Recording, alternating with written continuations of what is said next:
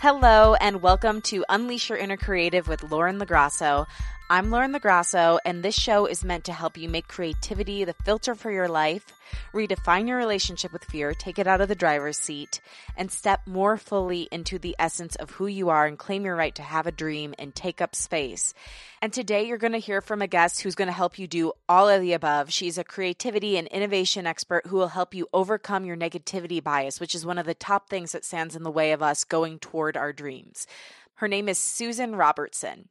But before we get to Susan, I want to go over the creative challenge and do a quick creative check-in. Every week I've been doing a creative challenge because I find that while we're in, I was going to say captivity, but basically while we're in quarantine, it's sometimes harder to get inspired because, well, literally we're not going out and getting inspired by the world as much. So having a little container to put your creativity in actually can sometimes really help you expand. And so I've been giving words every week to draw some sort of inspiration from. This past week, the word was doll. And I don't know what's going on. I don't know if it's that meditation I've been doing or just being back in my childhood home. But I haven't written poetry since basically high school. And it has been flowing out of me. Almost every day I've written at least a short poem. And so this week I wrote a poem based off of the word doll. And it was all about the connection between the body and the soul. And so I'm going to record that and put that on our Instagram page. And then please share yours with me. One of our listeners, Josh, has been doing podcasts every week inspired by the words. I've had other people making poems. Some people have been doing paintings. So please share them with me so that I can share them on the page and that we can all kind of celebrate each other's work. Next week's word is hate. Hate. When I pick the words, I just pick whatever comes to me first, and that was what came out. So do something inspired by the word hate. Whatever that word generates, whatever it inspires, do something inspired by that word. And now to the creative check-in. So each week I also do something called the creative check-in. And I realize I haven't called this out on the show in a while. And it's just a creative revelation I've had in the last week of life. This one came up literally minutes before I went in to record this, and I was going to do something completely different, but I think it's really important to talk about this. So this week's creative check-in is that many rejections are simply due to a lack of specificity on the ask. This came up because recently, weirdly, I've gotten a lot of people reaching out to me to talk, but without telling me why they want to talk to me. And I'm pretty generous of spirit and generous of time. If you reach out and ask for advice or, say you're struggling with something or want to work together, I will hear you out most of the time.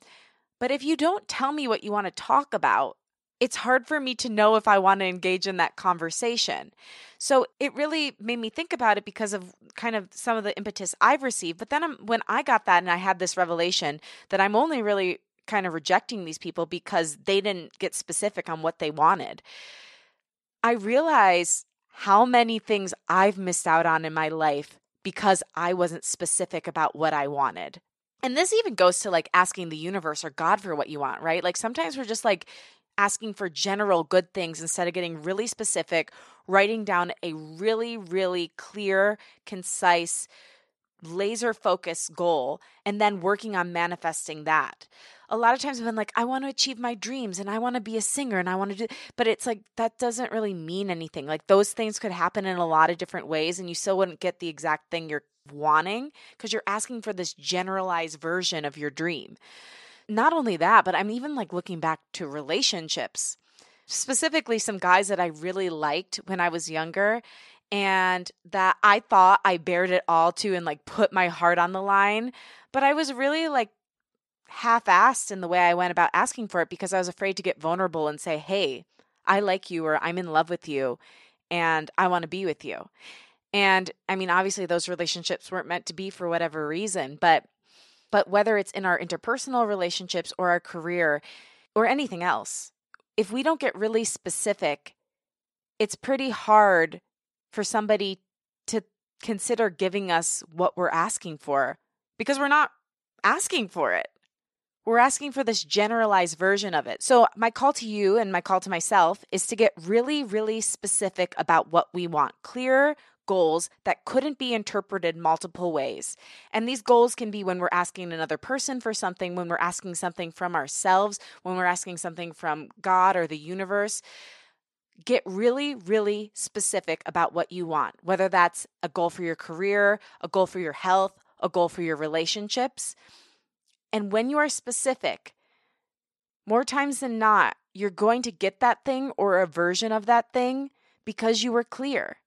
But if you're not clear, you're going to get this muddied up version or maybe not get it at all because people don't even know what you're asking for. Yeah, so this is something I think we all need to work on no matter what level we're at, especially when we're younger. Because I mean, especially as I've been getting these requests, I've been thinking back to some of the things I sent people. And it's like, I'd love to pick your brain. It's like, oh God, Lauren, no.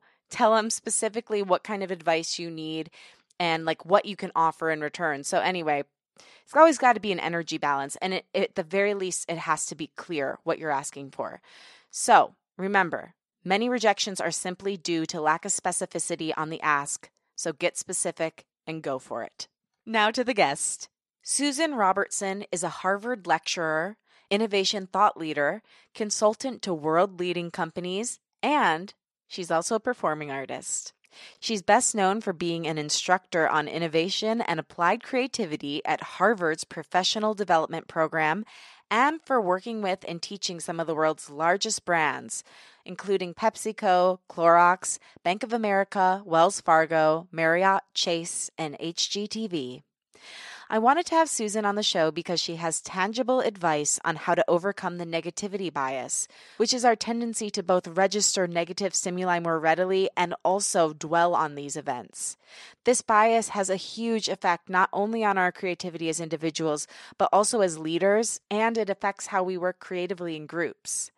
To get to the bottom of this is a game changer, and I can't wait for you to hear this content. Seriously, this episode has some of the most takeaway of any show I've ever done. From this conversation, you'll also learn the key difference between creativity and innovation, how to take off your golden or maybe dirty, rusted handcuffs, the key to great problem solving, why learning as an adult is so good for you, and what the status quo bias is and how to overcome it. Now, here she is, Susan Robertson.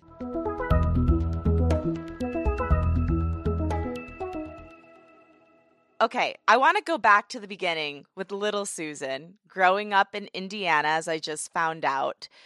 When you were young, what did you want to be when you grew up? And how is that dream, that childhood dream, involved in what you do now? Well, it's funny that you asked that particular question because I was a kid who actually had no idea what I wanted to be when I grew up.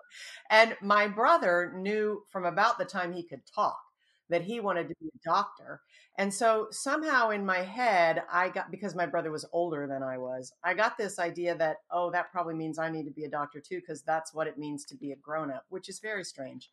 And so for most of my life, I had that, I think, subconsciously planted in my head. And when I went to college, I went into a pre-med track and I discovered pretty quickly that that was not the right thing.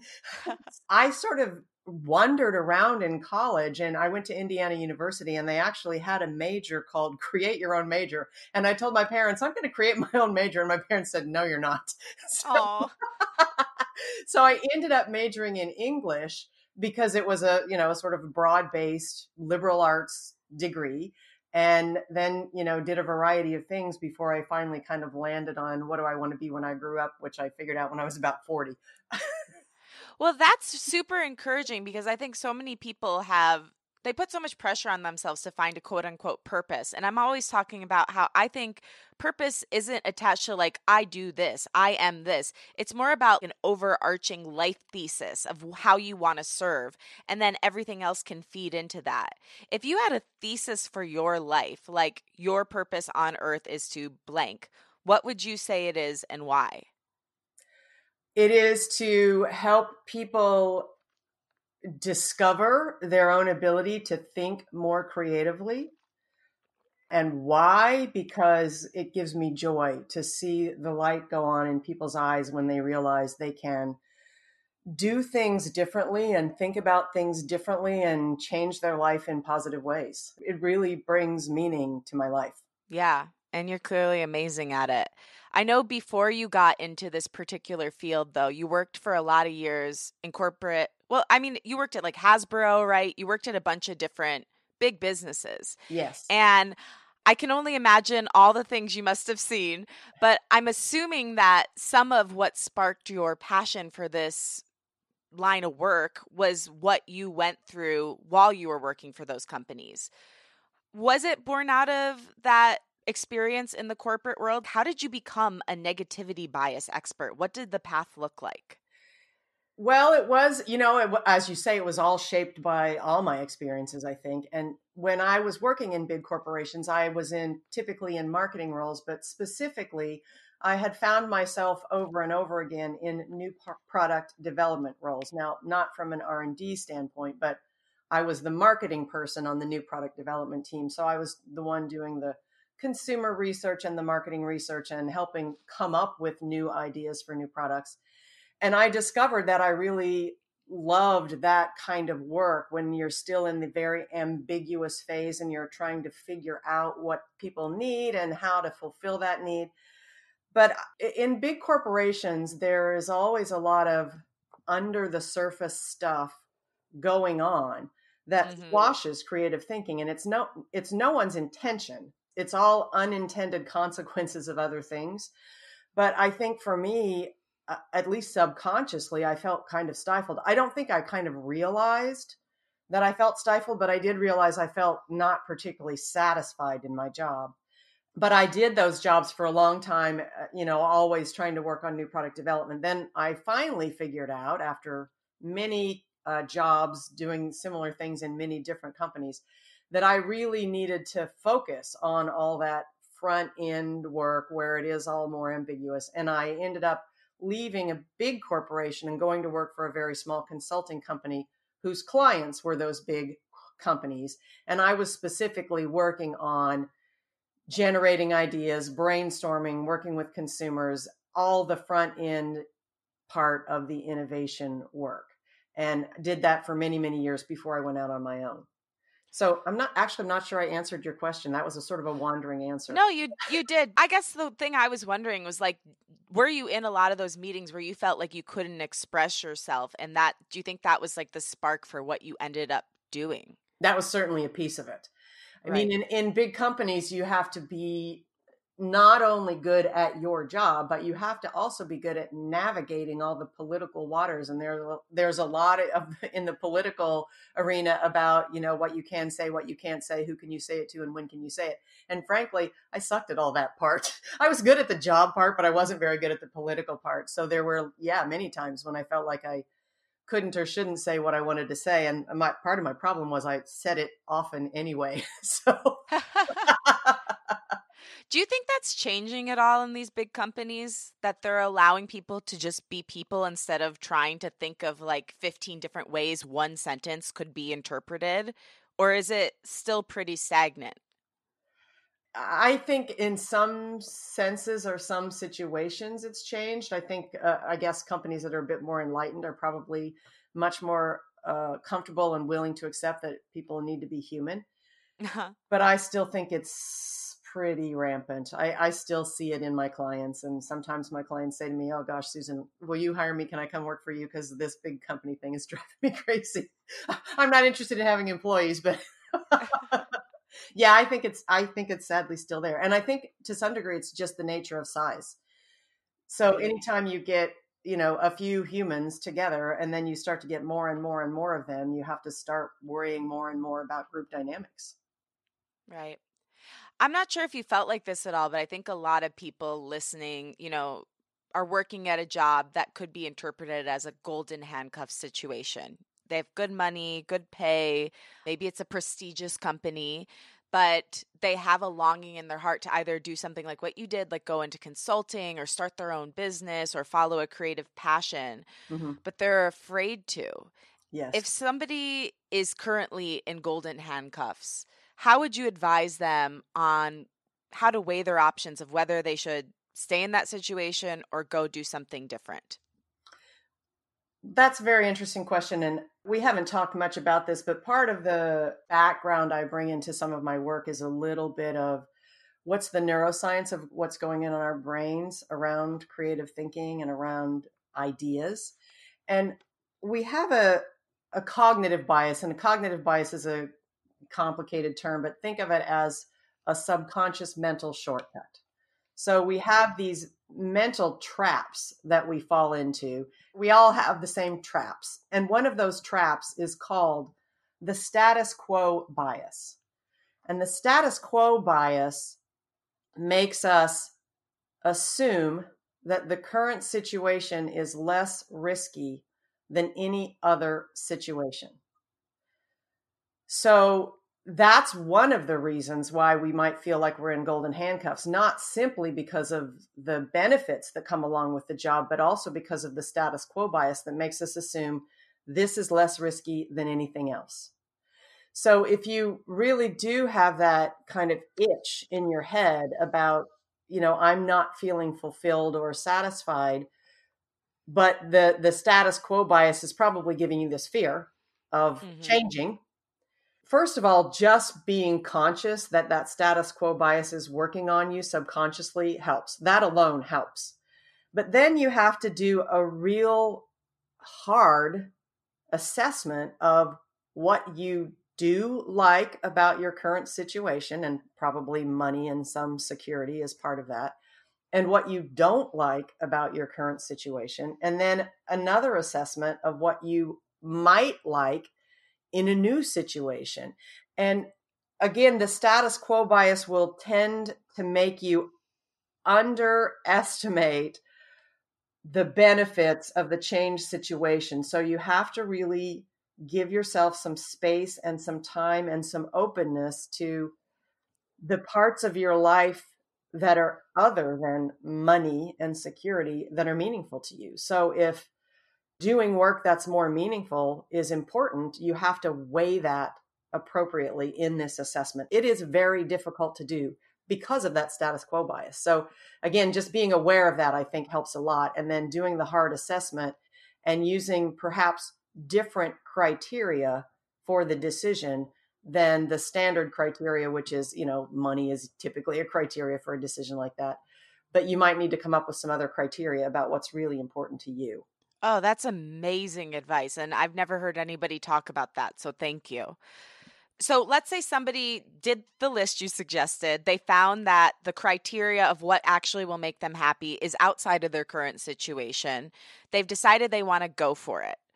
What are some tips for somebody who's going out and starting a new venture after years of working a full-time job? Like for instance, when you did that, like what did you practically get into place? Well, I practically made sure I had my finances in order that I could go for a while potentially without some income. I happened to be fortunate that I had a previous boss who had started her own venture, and she needed part-time help. So she needed sort of half-time help. So I signed on with her for half-time, which was perfect because it gave me a little bit of income, a little bit of security, enough to, pay the bills, but also gave me the other half of my time to create what I wanted to create.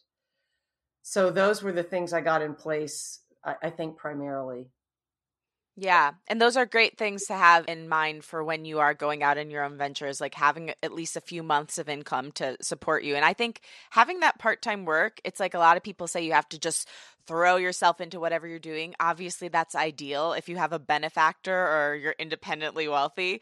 But but if not, and if you're a planner and a hardworking Midwestern girl like you are, you got to have that little bit of stability. I think it just makes all the difference mentally. Right. Okay, so then tell me how you started doing what you're doing now. And were you first speaking, or were you going into companies and coaching? Like, how did it look when you first started the company? Well, I have to back up a little bit to make it make sense. So when I left big corporations, as I said, I was in marketing roles in big corporations, and I first went to a consulting company, and the business of that consulting company was helping those sorts of big companies come up with new product ideas. So we did a lot of consumer research to aid in coming up with the right new product ideas. And part of the way that particular company did it was we found consumers who had a natural bent toward creative thinking. And then we further trained their creative thinking and gave them some very specific tools and techniques so they were better able to help us brainstorm along with the clients. So we were doing brainstorming with the consumers and the clients together as one team, which was fairly unusual at the time. I think more companies are doing that now, but when we were doing it 20 years ago, it was quite unique. And so I learned how to train creative thinking doing that work. So that's how I got really interested in helping people tap into their own creative abilities. And then I did that work for, 15 years. And then I went out on my own because I got much more interested in the speaking and the corporate culture parts of how do I help companies in general be more innovative, not just how do I deliver one new product idea, but how do I help them be more creative in their approaches to everything all the time. So that was the impetus for me to leave the consulting company and go out on my own so that I could do more of the parts of the work that I like, which was helping individuals think more creatively. And that tends to be the speaking, and helping companies become more creative in general. And that tends to be the consulting work. I love that. And a big part of why I started this podcast was because I do think repressed creativity is the cause of a lot of the world's suffering. And I also know that in the next 50 years, I heard a statistic that 80% of all jobs are going to require creativity. So it's not just like a fluffy, fun thing that kids can do when they're little. It's actually a really tangible, necessary life skill in order to be financially viable in the future. That's very true. Yeah. But yet a lot of people say that I'm not creative. And I just think that's like when I meet someone who says they're not creative, I'm like, you're a liar. And I'm going to prove it. Well, they're not a liar. They're not a liar because they believe it, right? Yeah, right. You're not a liar, but you haven't opened yourself up to the true nature of who you are because it's your birthright as a human being. Right. So when you encounter somebody who says, I'm not creative, how do you approach it, and how do you show them that they have the ability to open up their brain in this way? There are a few ways. One of the ways that I do, if I'm actually working with somebody one-on-one, there's an assessment. It happens to be called the Curtin, that's KIRTON, Curtin Adapter Innovator Scale. And the underlying concept of that particular assessment is all humans are creative. The only thing that differs is how we express it. So in other words, what does it look like? And what we have defined in our society, and I think in most cultures, is we have defined people who are creative as one specific type of creative thinker. And that's the type that's called an innovator in that particular assessment. But there's another type, and really it's a continuum. So a high innovator is at one end of the continuum. And at the other end of the continuum is someone called a high adapter. And a high adapter is not the sort of flamboyant kind of person that we tend to think of when we think of a creative person, but they solve problems in a different way. And in fact, their real hallmark of their creativity is to make things work. So their creativity looks much more practical. And what they're really genius at is taking perhaps a crazy, undoable idea that might have come from the crazy innovator. And they are genius at figuring out how to make that practical and make it work and make it implementable, and in a business setting, make it profitable.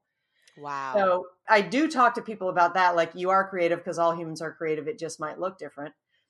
And then secondly, we know that all humans are creative. You said it's our birthright, and in fact it is. There was a study done, and I unfortunately am not going to be able to pull up the specifics of the study out of my memory, but there was a study done where they took a group of kindergartners, so 5-year-olds, and they gave them some tests of creative thinking. And 95% of the kindergartners scored in what would be called highly creative. So 95%, virtually all of them scored highly creative. And then they tested the very same group of children 5 years later, and the results had reversed, and only 5% of them scored as highly creative. So what that shows us, and remember, it was the same kids, same people.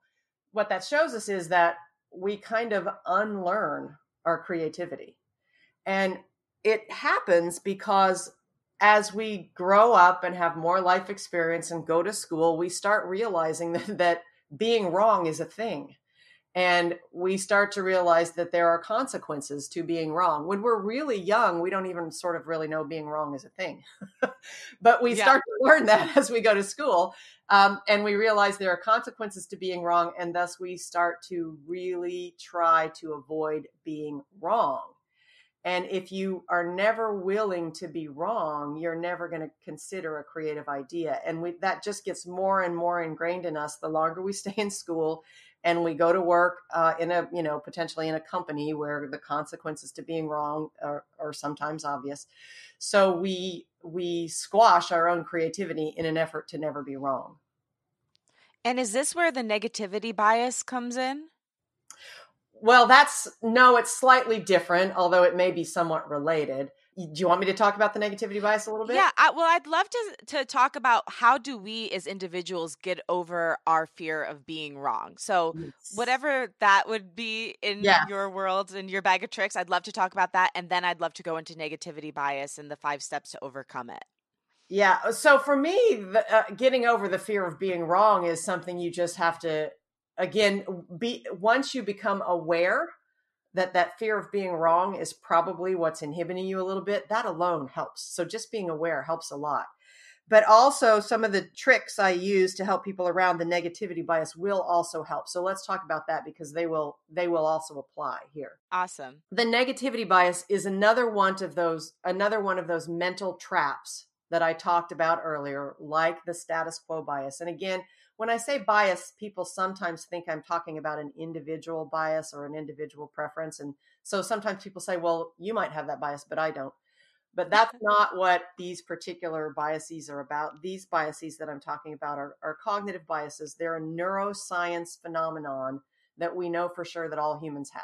So all humans have that status quo bias that I talked about, and all humans have the negativity bias that I'm about to talk about. We don't like to admit that we have it, but we all do.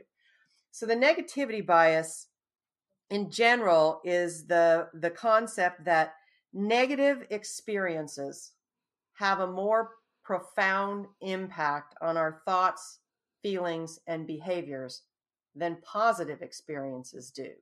It seems completely counterintuitive, but it's been proven definitively that that's true. So we are more motivated to avoid negative experiences than we are motivated to seek out positive experiences. So that's the definition of the negativity bias. And again, remember that it's subconscious. We're not aware this is going on in our brain. It's all under the surface. So to illustrate this a little bit, imagine this situation. If you believed somebody had stolen $20 from you, think about how angry you might be.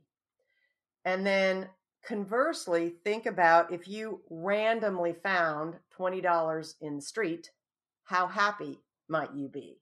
And what the negativity bias tells us is that we are much angrier about losing or having the $20 stolen than we are happy about randomly finding $20. Even though the rational value of the money is exactly the same, the negative experience has a more profound impact on us than the positive one.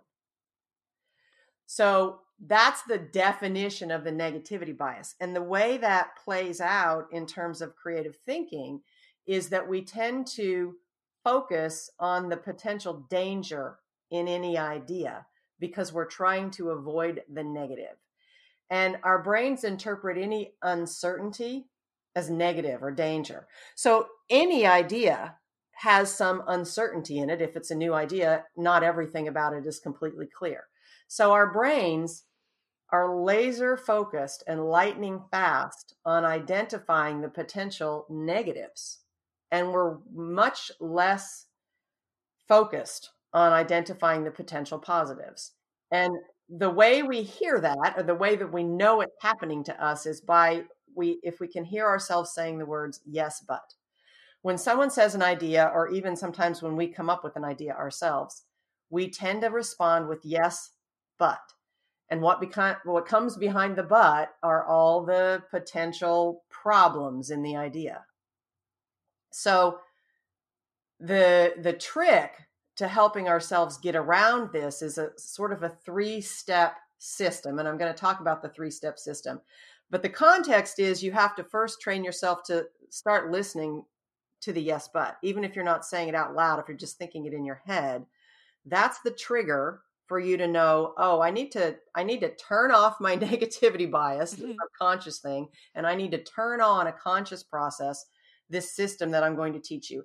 And I call this system GPS thinking, and GPS stands for great problem solving. So to do this, what you do when you hear yourself say yes, but, is you turn off the yes, but, and you say first, what's G potentially great about this idea, knowing it's not perfect, it's not finished, it's got some rough edges, and your brain will be trying to take you to the rough edges, but you have to hold your brain off for a minute and first list what's potentially good in the idea, assuming we can later solve for the problems in it. And you want to make a long list of diverse things that are potentially good. So that's step 1, G, great. Once you've done that, come up with a list of potentially great things about this idea. You can move to the P, problem part, which is where your brain has been trying to take you the whole time anyway. But there's one critical difference about the way you say the problem. So typically we make the problem a statement like, it costs too much, or it will take too long. What you need to do instead is flip that into a how-to question. So instead of saying it's too expensive, you say, how can I make it more affordable? Or instead of saying it will take too long, instead you say, how can I do it in the time I have? And that one trick of flipping the statement into a question acts like flipping a switch in your brain. It flips off rejection and it flips on problem solving, and your brain will take off on problem solving. And that is the third step, S, solution. You start to generate solutions for those problems you just came up with by changing that original idea. And you can change it in any way you want, as long as you keep something about it from the G great list. So I think it probably helps if I repeat those 3 steps really quickly. Yeah, definitely. Okay, so again, the trigger is you say yes, but. That you have to start training yourself to trigger the GPS thinking when you hear yourself or you think yes, but. So G, great. List everything about the idea that could be good after we solve for the problems in the idea. P, problem, but articulated in the form of a how-to question. And S, solution, solve for that problem by changing the original idea, but keeping something about it that was great. So that's the GPS system. It's really, I call it a neuroscience brain hack. It's dramatically powerful in changing your way of responding to ideas. And as a result, it opens your thinking. And in my case in particular, when I sort of stumbled on this myself, it dramatically changed my life. I didn't used to think I was a creative thinker either. Wow. And this GPS system, it sounds very simple. It's not complicated to understand. It's simple to understand. It is, I will tell you, hard to do because you have to learn to battle a subconscious natural instinct of the negativity bias, that escaping from fear. So it is something you have to practice a lot. And the bad news is you can never erase the negativity bias because it's instinctive. But if you can practice this GPS thinking consciously, regularly, every time an opportunity comes up, force yourself to do it, it can be truly life-changing. It was for me.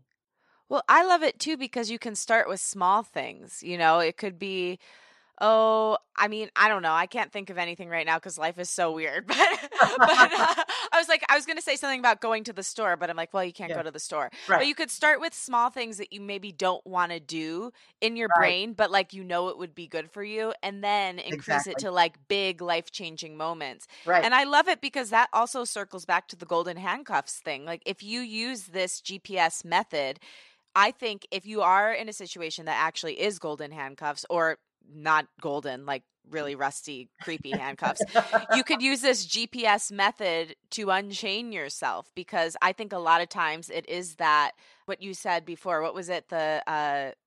Which bias was it? The The one where you negativity bias, or the other one was the status quo bias. yeah, it's the status quo bias and the negativity Yeah. bias, maybe combining forces to be Yes. evil and like take over your mind. So Yes, they are very interlinked. yeah, they're definitely soulmates, and I don't want to see them together. So Yes. I appreciate that you've given us a tool to dismantle their union. What if somebody is working at a company and it's a great creative job? They love the job, but the leadership is full of yes, buts, and it never seems to change into yes, and. Mhm. Is there any way for that employee who is not in a leadership position to salvage the company, like their position in the company, if that yes but is totally hampering their creativity? Yes. And keep in mind that because the yes but or the negativity bias is so instinctive in all of us, it exists everywhere. And it exists in big companies, it exists in small companies, but sometimes it's really easy to spot in a bigger company. But one of the things that I work with people sometimes on doing is doing stealth GPS thinking. And if you can start doing it yourself and saying those things yourself, you will start to influence the other people around you. Now, it's not going to be immediate or overnight. They're not going to catch on immediately. But if you just start saying, hey, what's potentially interesting about that idea? Anytime somebody says an idea in a meeting, other people will be able to identify things that are potentially good about an idea. And if they start to go to the yes, but you can just subtly, again, not overtly telling them, stop doing that. You can say, well, let's first, before we go there, let's spend a few more minutes on what's potentially interesting.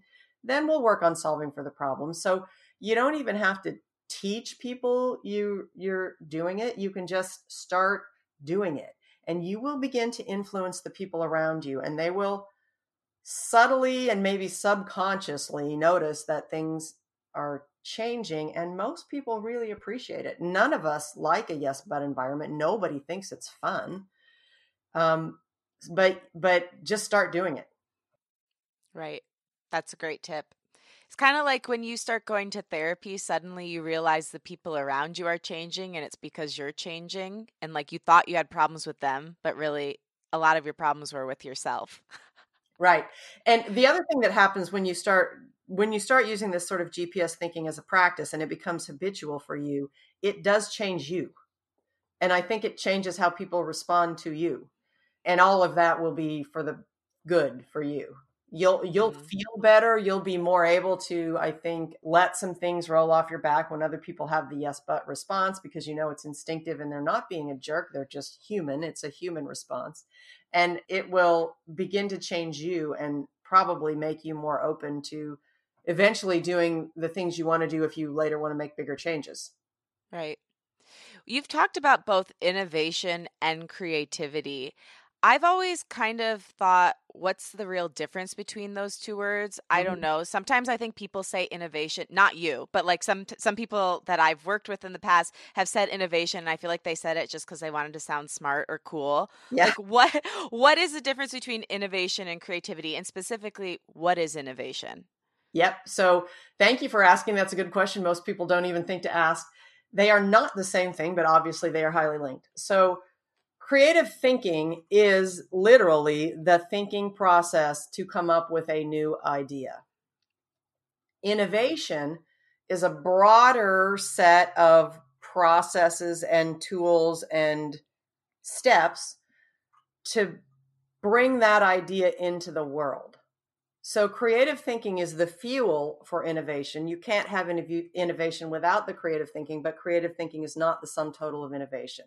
So the easiest way to think about it is creative thinking is the thought process and innovation is the bringing it into the world process. So in a business environment, for example, innovation is commercializing the idea. If you were in, let's say you're in an education environment, you're a teacher. So the innovation process in education would be getting that idea into the hands of the teachers and the teachers implementing it into the classroom, all the processes to make it live. So creative thinking is the underlying foundation, and then innovation is everything that's encompassed in making it real. I love that. Okay, that makes total sense. And I never knew that. I mean, I truly thought people were saying innovation. Like I've heard a lot of people in corporate America say it like innovation, technology, being the biggest and the best. And I think that they don't have that foundation of what it really is underneath it. So it helps to know the true meaning of the word. You also say that innovation is no longer optional. I'm assuming that it's due to some of the things that we spoke about earlier about how creativity is going to become necessary. But why is it no longer optional? Because the world is changing so rapidly. And if we don't adapt to those changes and change our processes and our thinking and our products and our services, our organizations will die. If you look at the list of who was in the Fortune 500 100 years ago and who's in the Fortune 500 now, I think only like 2 or 3 of the same companies. So, and in addition, we all know stories of companies that were at one time really, really innovative and now no longer exist. Kodak, for example, at one time was hugely innovative, then bankrupt because they didn't adapt and change when the world changed. And that is, again, all related to that negativity bias, the status quo bias, a bunch of other biases like the confirmation bias. But all of those serve to sort of blind us to what we're doing that has made us successful may not continue to make us successful in the future. And if we don't change, somebody else is going to come in with a newer, better, more useful idea, and they'll change the market. And then we're kind of stuck holding the bag with all the cost of our organization and a product that no longer is relevant. Right. And speaking of which, I feel like so many companies and individuals alike are having to face that right now with how to stay financially viable when the world dramatically changed within 2 months. Usually we at least have like a couple years to kind of figure things out. But the world changed so quickly.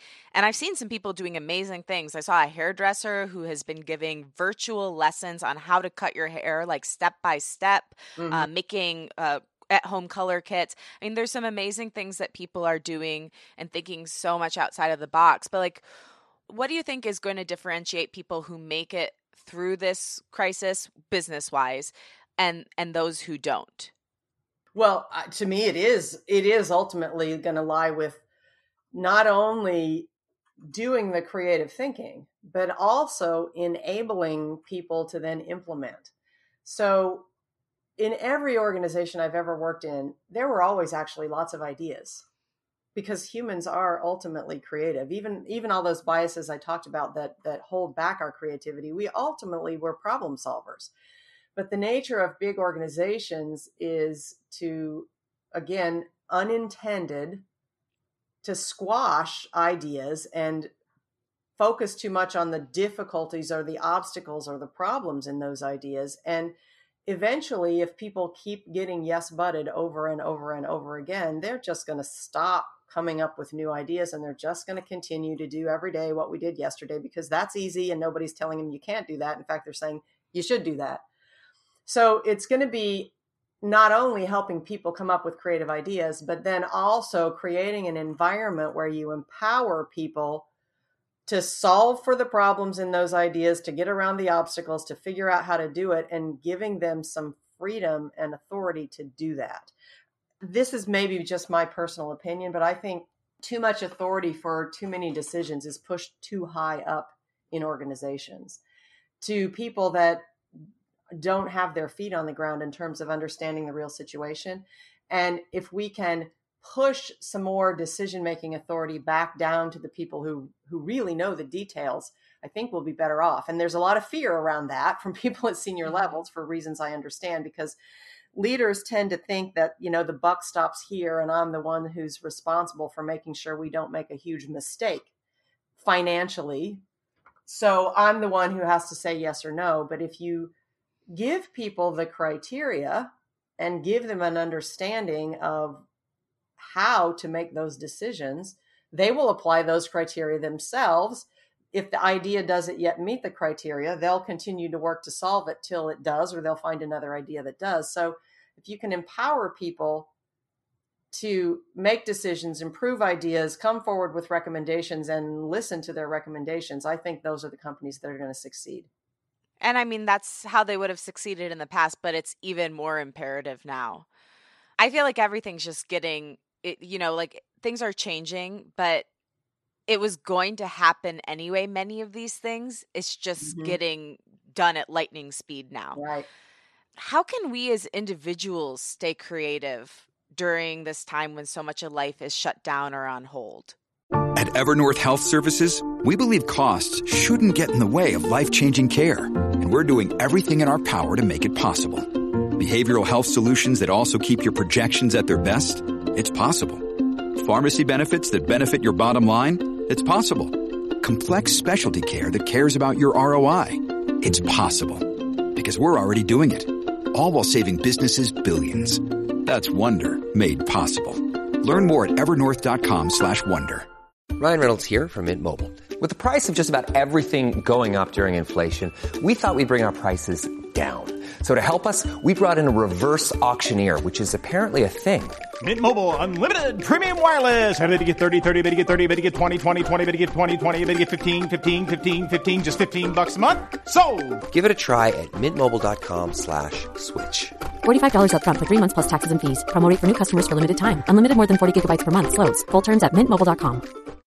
When you need mealtime inspiration, it's worth shopping Kroger, where you'll find over 30,000 mouth-watering choices that excite your inner foodie. And no matter what tasty choice you make, you'll enjoy our everyday low prices, plus extra ways to save, like digital coupons worth over $600 each week. You can also save up to $1 off per gallon at the pump with fuel points. More savings and more inspiring flavors make shopping Kroger worth it every time. Kroger, fresh for everyone. Fuel restrictions apply.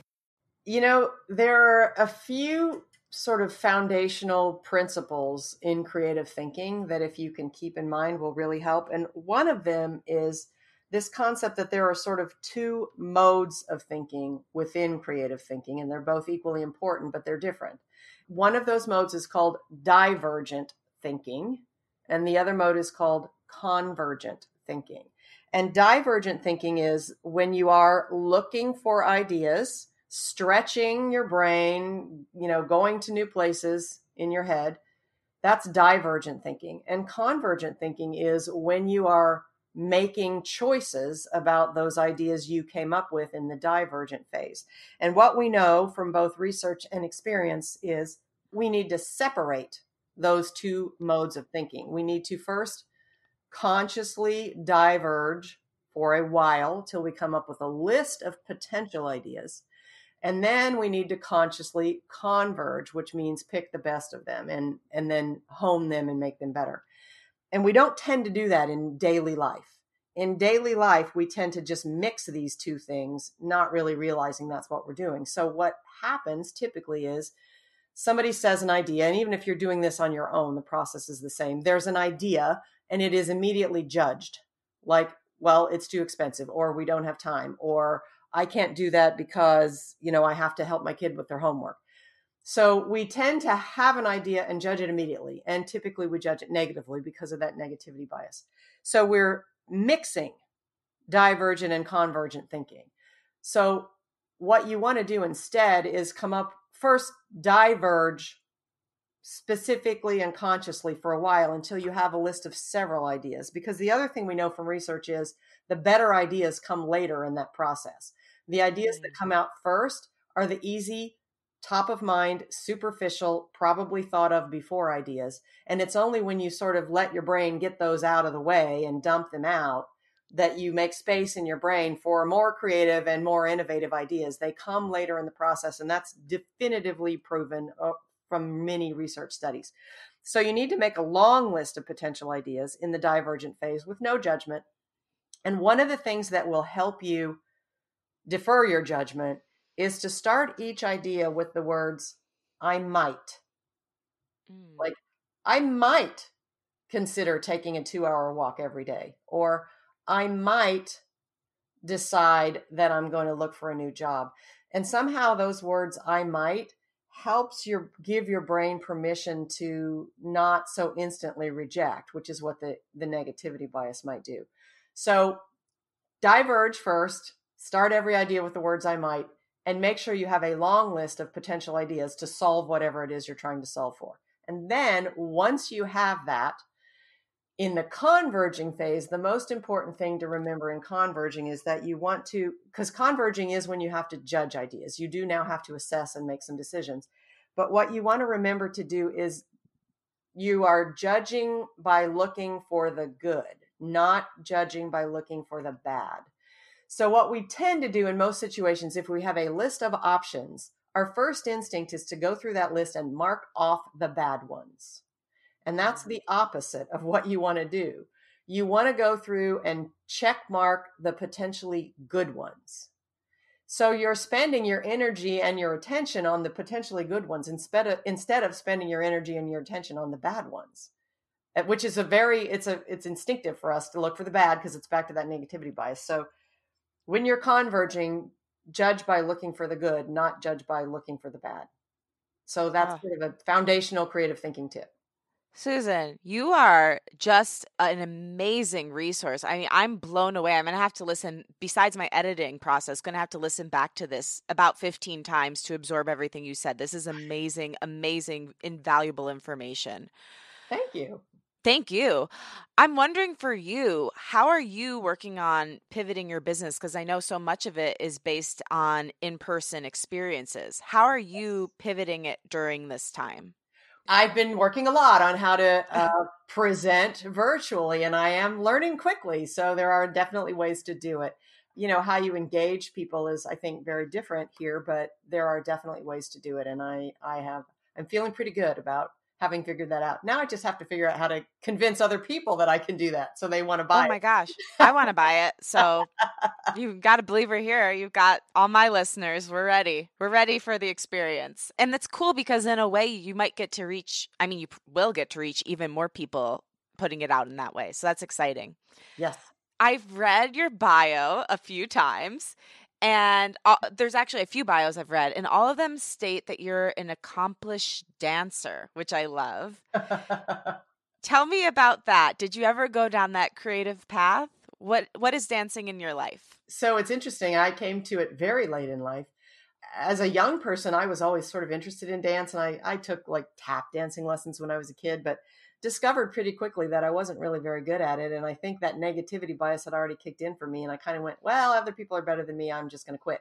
And it was because of my, kind of fear of failure. And I don't want to look bad.